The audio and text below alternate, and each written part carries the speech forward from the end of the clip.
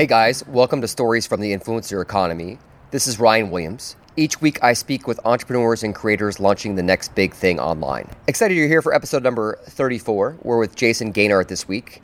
He's the author of Mastermind Dinners, available on Amazon right now, as well as the creator of the Mastermind Talk series. I'm excited to remind everyone that I published a book about creating and launching your podcast. It's a guidebook and free tip sheet for making and marketing your podcast in 2015. And there's an airplane going over my head right now, but I'll continue. I would love to give you this book, something I wish I had when I started my podcast. If you're interested in the free guidebook about launching your podcast, email me, ryan@influencereconomy.com, or hit me up on Twitter @RyanJWill. Either way, look forward to hearing from you. Thank you so much for listening. Without further ado, this is a great episode. Hey everyone, welcome to the show. I'm chatting right now with Jayson Gaignard. Jayson, welcome. I'm excited to be here. Thank you. Happy to have you. We first tried to connect and there was a torrential downpour in your hometown outside of Toronto. Yep. And so I'm happy to get you on the line today. Well, I wanted good audio quality for your listeners, so I had to make sure I was in my studio. And wanted to have you on the show for a variety of reasons. You're the founder of Mastermind Talks, which is an event that you've had for the last 2 years, and you're host of the Mastermind Talks podcast as well. And previously you've run influencer dinners. I know you've had a background. You used to be a mechanic and you dropped out of high school, and you have quite an amazing story to tell. So what I'd love to do is just introduce yourself to the audience, what you're up to now. So yeah, I mean, my story really quickly is I'm not an entrepreneur by training. I don't have an MBA or something like that. I dropped out of high school initially. I started a service-based business. Where was this? In Toronto. Okay. And I started a service-based business, and I realized that service-based businesses are hard to scale, which was a personal concierge business. We'd run errands for people and stuff like that. And we pivoted into an online e-commerce business, which I grew to be rather successful. It was about $6 million a year over 4 years with no outside investments.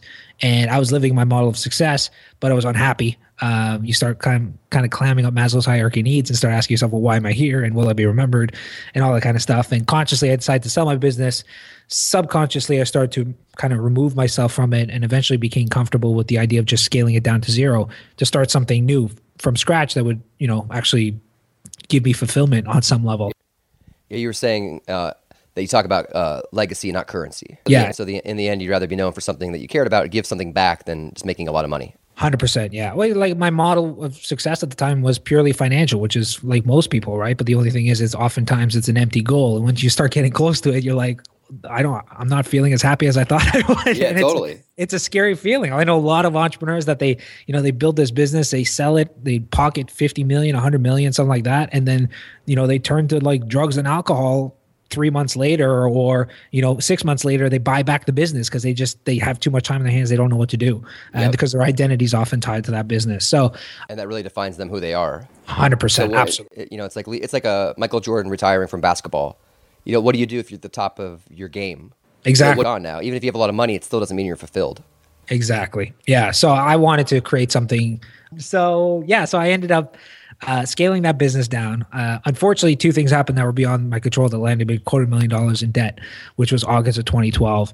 And that was for the first time in a long time. I had no business, no cash flow. I had a 6-month-old daughter. Oh, congratulations. Yeah, thanks. How old is she now? She's turning 3. I said a daughter a year ago. Oh, congrats. It gets better. It gets significantly better. That was one of the reasons why I started the podcast and writing the book. I had moments where I'm like, I gotta be able to tell her, at least when I had the moment in my life where I could change my direction of my career, that I did it, versus waiting, having her have some guy who works a lot of hours as a father and isn't as fulfilled. Yeah, I mean, one of my core reasons for doing my podcast, A is to get content out there, but if I get hit by a bus tomorrow, I'm leaving nothing behind. I had a friend, actually, phenomenal human being, amazing entrepreneur, who passed away last Monday from cancer, has stage 4 cancer. Oh, wow. And he had an amazing outlook on life. Thankfully, I was able to interview him before he passed, but though he didn't do any other interviews, he didn't do any content out there. And I was like, this is one person, like, it was a true gem, and I wish he left something behind. So there's huge importance, from a legacy perspective, doing what we do to some capacity. It was interesting. I was I'm moving, and I take my daughter to breakfast like every day at the same place. That's awesome. four blocks away, and the restaurant loves her. She like throws eggs on the floor, and they don't even care. And I was making a video to say, hey, this is like our last time, this week walking, and it was this bizarre feeling. I got kind of sad because I'm thinking like, what if she actually learns about me at some point based on the video because she doesn't remember these experiences. So the whole world of content, like, it's fascinating to think that your family or your lineage could learn about you well after you're gone through this legacy that you hope adds value to people, but has such a different meaning for your friends and your family. No, I mean, one thing I did, and I was hoping to do it every year, but I haven't kept it up yet, was at the end of her first year, I made a video, which I was like a montage of all the videos. And it was like, the title was a year through your father's eyes. And it was like going through the process of from the time she was born and my wife was saying her water broke and I had it all on video all the way up into her first birthday. And yeah, that stuff is priceless, getting that stuff on camera. So yeah, well, that's great. So this is a great sidetrack to get on. Sure. It really is. We could talk about parenting. Yeah, we could. But the mastermind talks and just generally your career arc, because going in debt, and that wasn't long ago. That was like 3 years ago? 2012, yeah, August of 2012. So I just had my second anniversary recently. What did you do? Did you like go out and you're like, oh, we're not going to spend any money tonight to celebrate? No. It's funny. I mean, oftentimes we overestimate what we can accomplish in a day, but underestimate what we can accomplish in a year or 2 years. And it was just, my life has changed on every level in the span of 2 years, and it's nothing short, at least in my eyes, is remarkable. And it just shows that we all have that possibility. So, yeah. So take us back to when you were in debt. Sure. Yeah. And because you took some risks to get out of that debt. I did. I threw some Hail Marys to get out of it. And, in hindsight, it was very risky. And at the time, I just kind of followed my gut intuition. But August was when I kind of hit my lowest of the low. And then I didn't know what I was going to do next as far as a business, but I knew I didn't want to start another business that didn't light me up. So somebody actually posted on Facebook that they had an extra ticket to go see Seth Godin in New York. And I've always been a huge fan of Seth, but I've never had an opportunity to actually see him speak live in an intimate environment. Like every once in a while, he holds these workshops. So I jumped at the opportunity because I had no other obligations at the time. And I went out to this event and I didn't know what it was about, but the premise of it was a connection economy and how there's huge value connecting like-minded individuals. And at the time, I'm like, there's no group as disconnected as entrepreneurs because everybody's working in their own little silos and stuff like that. So I started doing these things called mastermind dinners, where I'd invite 6 to 8 entrepreneurs who didn't know each other and would try to help facilitate connecting them over dinner. And the first one I did, I almost canceled 2 hours prior because I'm like, nobody's going to see value in this. They're going to think I wasted their time. They're going to think I'm a joke. But thankfully, because it was only 2 hours before the dinner, I had to go through with it. Were you reaching out to friends of friends or cold emails or? Those were cold. I think that I had 8 people. And I actually have a how-to guide coming out January about this because I have a lot of people asking, but I did it the wrong way. Initially, I had like 2 or 3 people I knew and the rest I reached out to cold. And before I was lucky if I got like a 5% response rate to this outreach. And now I just held a dinner in New York. I reached out to 33 people, a lot of them like best-selling authors and friends and stuff like that, and 32 signed up. So I've been doing this for a while now, and now people know what to expect. Fire. Oh yeah, absolutely, yeah. And I really try to condense as much as I could into this how-to book, which is called Mastermind Dinners. Oh, cool. Okay. And I'll definitely share it with you when it comes out. Yeah, that'd be awesome. I'm sure people would love to listen more about that because I think the value of giving and helping people build their networks, or becoming smarter from other people they would meet through you is just incredible. Yeah, it always comes back to you. And people always think like, what's an ROI? And there's not one. You do it to do it. Like Adam Grant was one of my early podcast guests, and the fact that he proves that givers succeed more in life than takers, and they also fail more because they take more chances and could get taken advantage of. But that now that people are realizing you have to give to actually succeed in the long run. Yeah. And so when you realize that firsthand, like what was that like having these dinners and having them start to take off? Well, so the first one, that's when I got clarity that connecting people. You didn't cancel it. No, I couldn't. Like I said, and I have to thank my lucky stars because if I didn't do that dinner, I would not be where I am today. Oh, wow.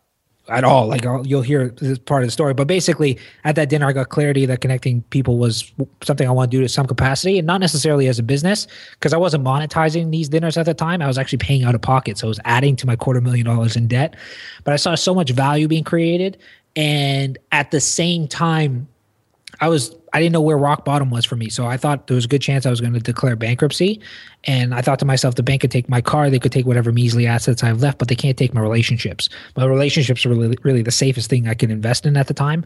And I believe that was the case for me, and I believe that's the case for everyone. Oh, totally. So I kept on doing these dinners, and people were getting great value. I just thought it would come back to me someday, some way. I mean, I'm always, I love relationships. I love helping amazing people. And about 3 months later, I guess 2-3 months later, I had an opportunity to do an event with Tim Ferriss. And this opportunity kind of fell in my lap, and I had to pull some strings to make it happen. But I saw it as an opportunity to do what I do in these dinners, but on a larger scale. So I'm like, if I could put 100 amazing entrepreneurs in a room and break even, then I just added 100 amazing people to my network, and that's a social capital play. Like that, I wasn't thinking about financially. I didn't think this as a business or anything like that. And then 5-6 months later, we had mastermind talks. It was a huge success. So I decided to do a second event to prove that the first one wasn't a fluke to others and to myself. The second event was a huge success, and our third one is taking place in Napa Valley. And so when you had your first mastermind talks, what was the format? And can you just explain, I guess, to someone who has never heard of it before, like what the actual event is? Sure. Yeah. So, I mean, what I thought it would be, the minute I pulled the trigger on Tim to speak, to what it was by the time I got on stage at the first day of the event. I mean, I probably pivoted 90 times. Like I could have never imagined what the event would look like. But basically now the event it's an invite only event. We have a weird application process because it doesn't really open up to the general public. The first event we had 4,200 entrepreneurs apply from all over the world. I went through every single application one by one, and those who I thought were a great fit, I'd send them an invitation, and when they purchase a ticket, I hold a phone call with them. And in that phone call, I'd assess if they were a good fit, and if they weren't, I'd refund their ticket. So for the first event, I refunded $43,000 in paid tickets. How many people went to that first one? We capped the event generally at 150. That one had about 130, including the speakers, roughly 130, 140. So we keep the events pretty intimate, and it's a high price point. This year's event's $6,000. So it's a pretty intimate environment, and it's rather hard to get into. But that exclusivity is what everybody kind of talks about, and that's why there's so much kind of chatter about the event. And even though we're only going into our third year, I mean, the event we're 4 months away, and it's virtually sold out. So, and what's the content people sign up for? So that's the beauty of it. Is a year over year we're moving away from what a traditional conference is, because content's abundant. If you want to hear Tim Ferriss speak, you can watch his talks on YouTube. It's going to be you can Google him. It's going to be exact same talks. You know what I mean? So, what the value of the event really comes down to quality people in the room. And for us, like that's the biggest kind of safety net. We could have terrible speakers, which we don't. We have amazing speakers, but we could have terrible speakers. But we know that, with the people we have in the room, we can literally lock the door for 2 days and they get tremendous value just from connecting. And that's in like the worst case scenario. So from an event producer's perspective, it takes a lot of kind of weight off your shoulders. But we always say, like, people may come to our events for content, but what they'll get at the event is connections, and what they'll leave with is community.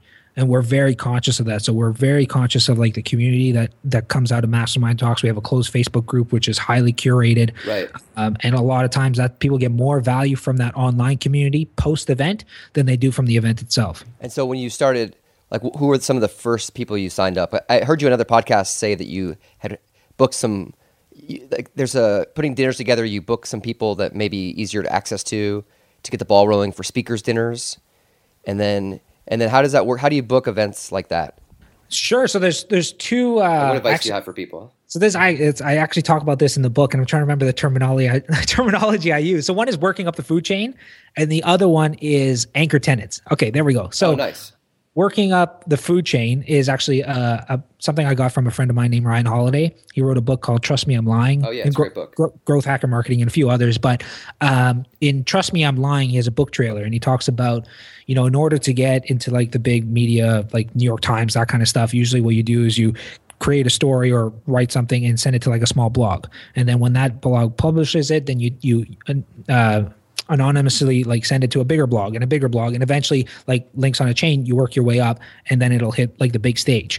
And so one kind of school of thought is like, if you're doing a dinner or an event and you want speakers, and you have like your list of like 10 speakers, reach out to the first one who would be the easiest to get, oftentimes the one with like the least amount of influence or time demand. Once you get their yes, then you move to like the second person, the third person, because by the time you get to the seventh or eighth, you already have that social proof that these other 6 people already signed up. And then it just gets significantly easier. So those first few are always the toughest. So there's that moving up the food chain type mentality.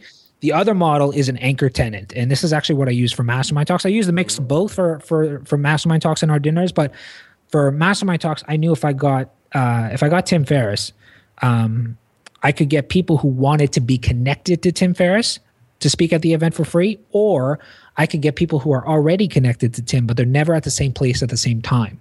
So I could use the event as a catalyst to kind of reconnect them all, because these are all like, speakers traveling the world. Like, for example, one great example, I knew Tim was good friends with AJ Jacobs, who's another 4-time New York Times bestselling author, and he's a mutual friend now.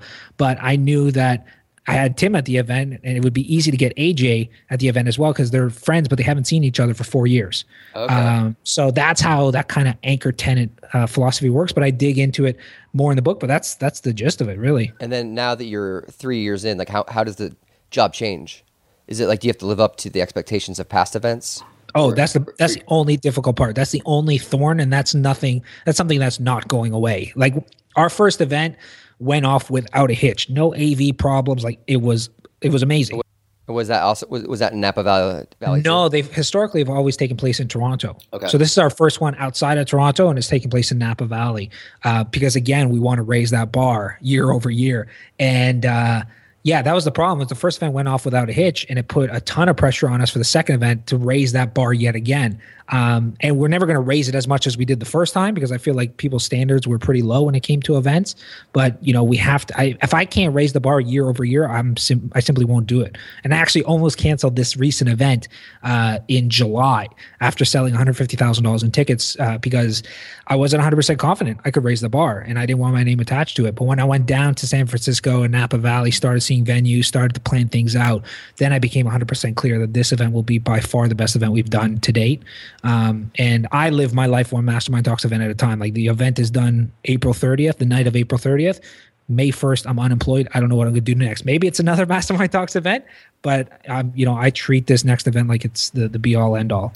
And do you make enough money that you then live the rest of your year through that one event? Yeah, absolutely. Yeah, I mean, with the price point we have, and just the unique way we've kind of set up the event, the first event we broke even. The second event we made a little bit of money, and now we have the ball rolling, and we haven't even brought on any sponsors. We've never had a sponsor sponsor the event, so that's a huge revenue stream once we crack that. But for us, like, I didn't want to bring in sponsors, because sponsors oftentimes they want to like speak from the stage, and it just ruins the environment. And when you're spending $5,000-$6,000 to attend an event, and these people value their time more than they value money, I'm taking them away from their family, from their business. I'm not going to have somebody pitch from the stage. And then how do you think? So you said you got 4,200 people that signed up for the first talk. For the first event, yeah. How did you go from 0 to 4,200? Was it the influencer dinners that laid the foundation, or getting someone like Tim Ferriss? No, so it give me all my secrets. Yeah. Hey, you said you were open and honest. I'm definitely honest, and I'm definitely transparent. One thing I'm good at is asking questions. That's why you have your own show. Yeah.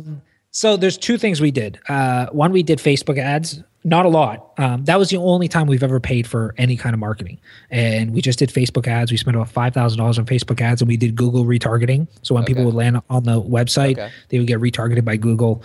And this was back when retargeting wasn't as big. This was like 3 years ago. Now it's all the rage. But so people were like, oh my God, Mastermind Talks is everywhere. Well, that's so funny. Now you're like, that's so obnoxious. I wish they'd stop tracking me. Exactly. 100%. So, and we have a very different approach to marketing now. But so it was that, and we did something called an influencer blast, which was actually something I got from Tim had a blog post. Tim Ferriss had a blog post on his blog called "How to Raise $100,000 on Kickstarter," and it was how to launch a successful Kickstarter. And the same methodology can be used if you want to launch a product, if you want to launch a podcast, if you want to launch a book. It's all the same. And one of the things in that blog post was something called an influencer blast, where basically you reach out to a select group of influencers who we already know and say, within a 24-hour period, would you mind sending this out to your Facebook list or sharing this on Facebook or sharing this on Twitter, if it's a value to your audience, it has to be done on an authentic level. So if not, no worries. But if you can. Exactly, yeah. So a lot of people use that method now, so we don't do it anymore. But basically, I had 45 people do it. And these were people who were attending the event, who were speaking at the event, or who wanted to attend the event but couldn't and just wanted to kind of support me. And we had, I think, 6,000 hits. Yeah, 6,000 hits to our landing page. Oh, wow. Specifically from that, and about 768 or something like that signups.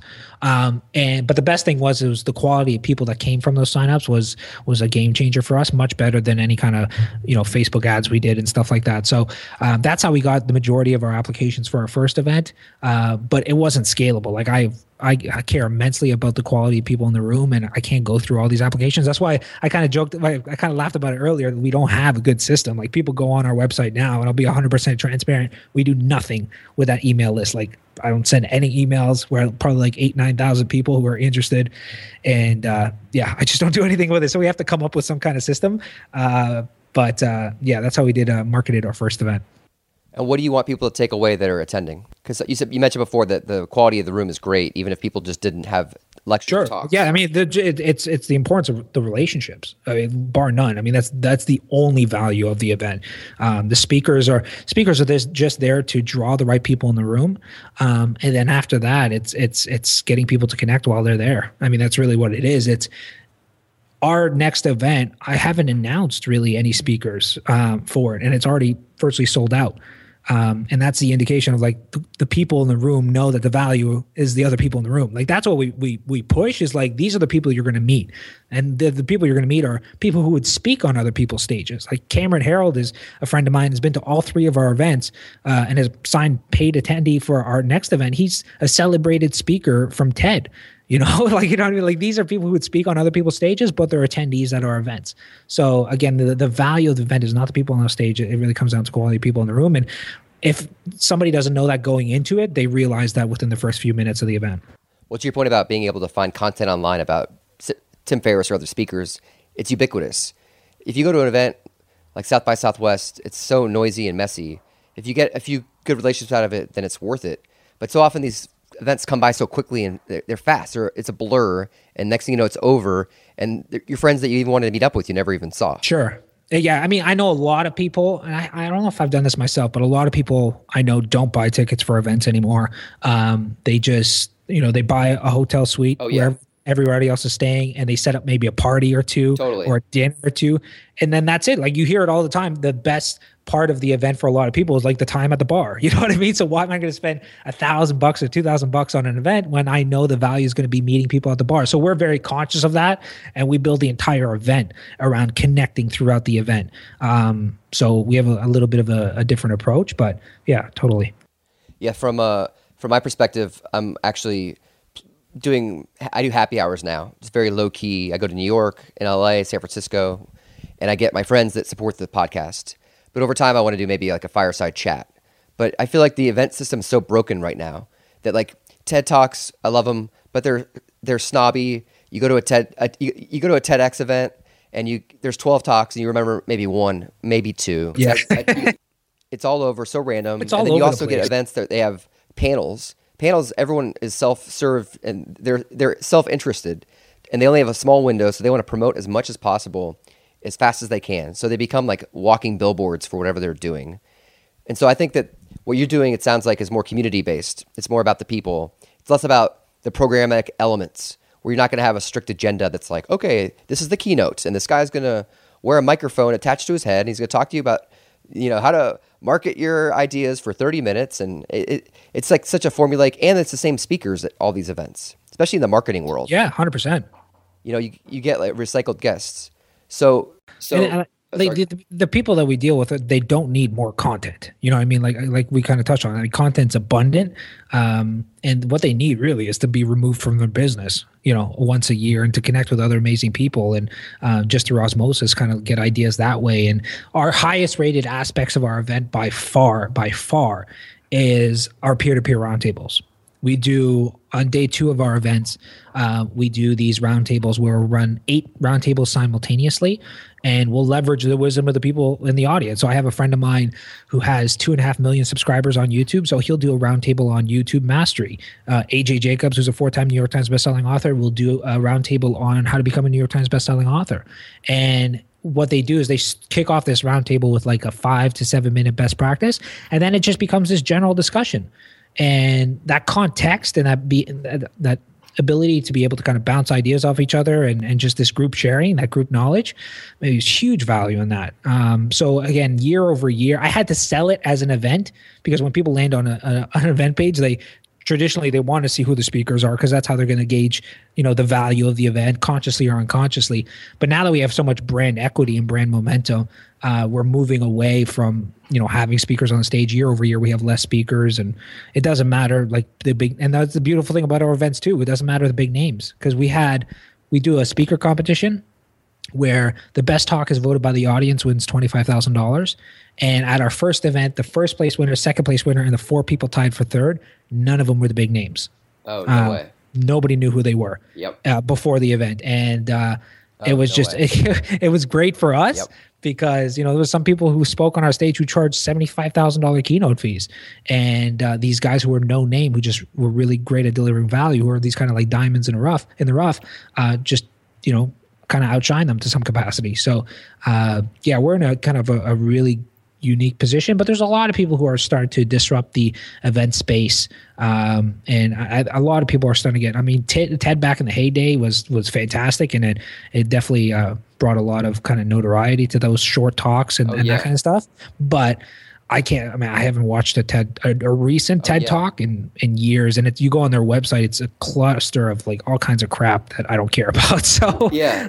Well, yeah. Now it's just noisy, and you can have TEDx, my living thing, and it could get approved. I think TED did a great thing. TED did a great thing for thought leadership for any category in the world. Like you could be the smartest scientist in Des Moines, Iowa, and you could own that category through a TED talk. But now really our daughters could do a TED talk and it would get 1 million views. TEDx, my living room, you have to do it. That is amazing.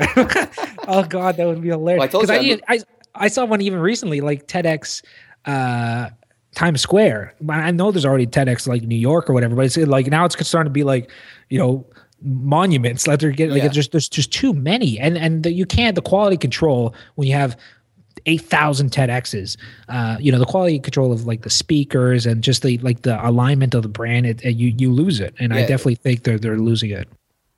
It becomes like so disambiguated, because it's almost like you have franchises, as if you would run a McDonald's, and each one is a little different because the South has different food, the North has different food. Yeah, well, there's a great quote from 22 Immutable Laws of Marketing, the book, which is one of my favorite books of all time, which is, in business, you either stand for something or you stand for nothing.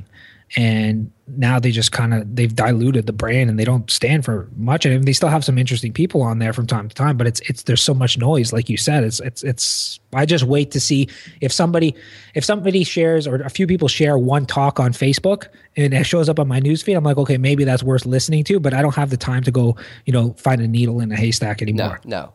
And I think my living room, I told you I'm moving, so I have more space. So I could maybe I get a very well curated group of people in there. You should apply, dude. That would be hilarious. TEDx my living room. Yes. Suddenly it's a franchise. Everyone like from Toronto to Rio, they're doing TEDx my living rooms. It's like the throwback to the old school era of TED. So for your brand though, you've done a marvelous job though, because mastermind itself is a word that we all know, and you call the listeners to your podcast masterminders. Are the masterminders also the attendees of the conference? No, I've never. Yeah, so that's the one thing when I don't know why I call them, at least the podcast listeners.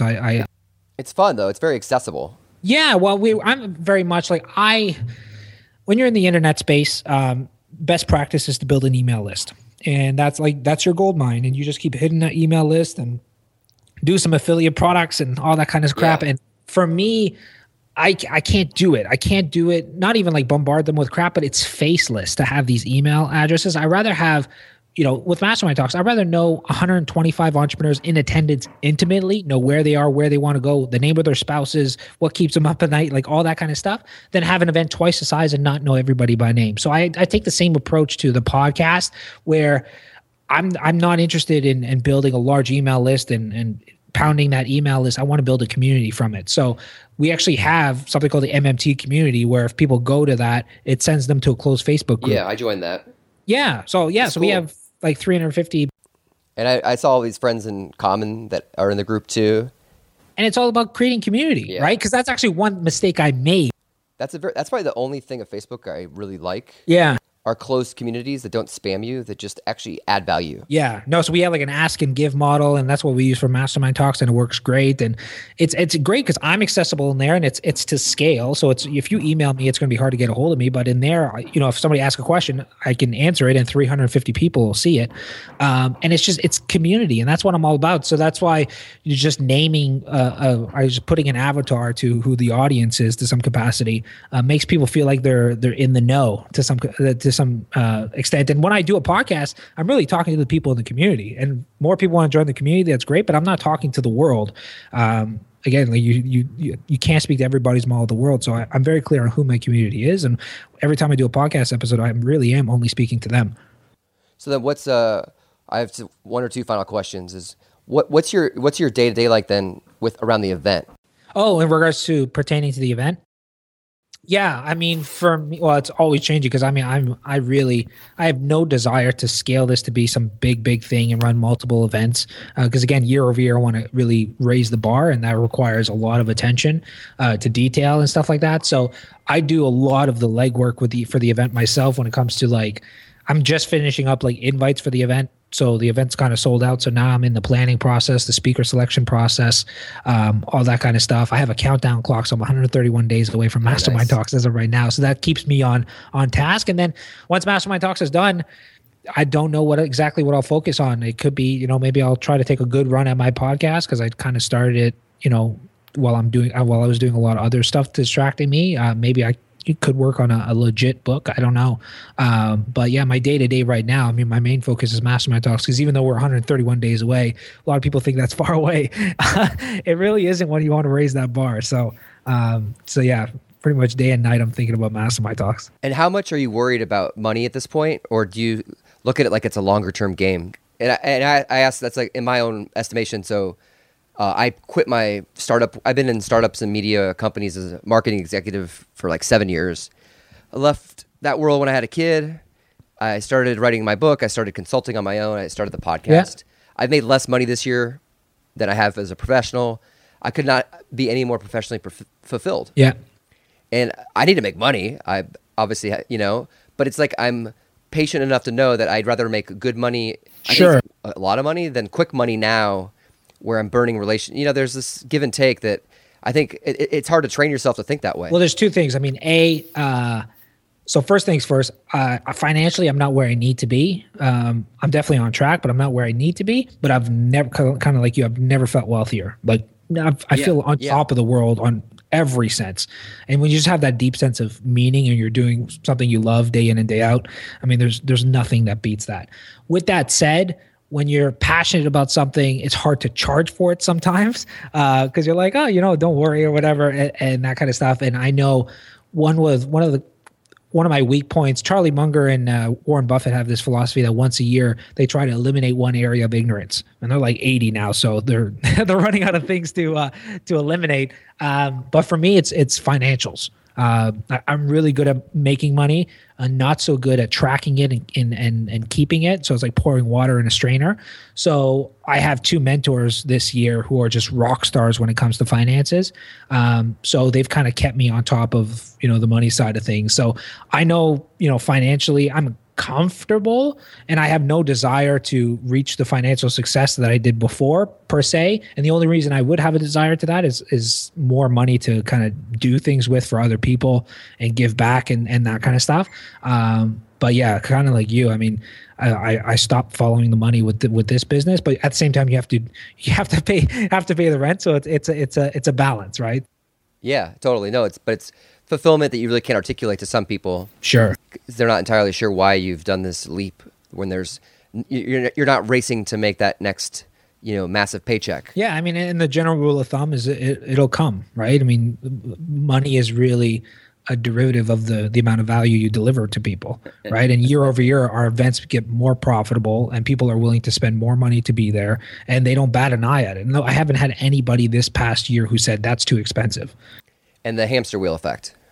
You don't want to run around, like you've quoted that before. Yeah. Oh, yeah. That most of us build a business we hate to enable us to buy things we don't need to impress people we don't even like. Yes. And that can go like owning your own business or just being in a career when you have those golden handcuffs. Dude, this is great. Okay, cool. So it's great to talk to you. Well, I appreciate it, man. I think just by being transparent about my journey, my hopes is that people kind of leverage my wins and avoid my losses. So, totally. That's why I appreciate opportunities like this. You're like open source. There you go. Okay, cool. Thanks for coming on. Thanks for having me on, man. That was Jayson Gaignard. Thank you so much for listening. I am extremely grateful that everyone has been tuning into the show, making it number 3. We peaked on iTunes Business Podcast a few weeks back, as well as number 102 overall. So thank you from the bottom of my backyard and my heart. As you can hear, there's cars running around, and I'm trying to do these in a big open space so I relax more because I want to get better at the intros. So buy Jayson's book, Mastermind Dinners. Wow, that was really boring. I'm talking to you about getting better at podcasting. Anyway, Mastermind Dinners, I'll stop being boring, but his book is on Amazon. I highly recommend it. Mastermind Dinners, how to connect linchpins, influencers, and really get value from giving to help other people. And make sure you email me if you want the free guidebook, ryan@influencereconomy.com, or hit me up on Twitter @RyanJWill. So heading over to Duke Zebert's for some chicken in the pot.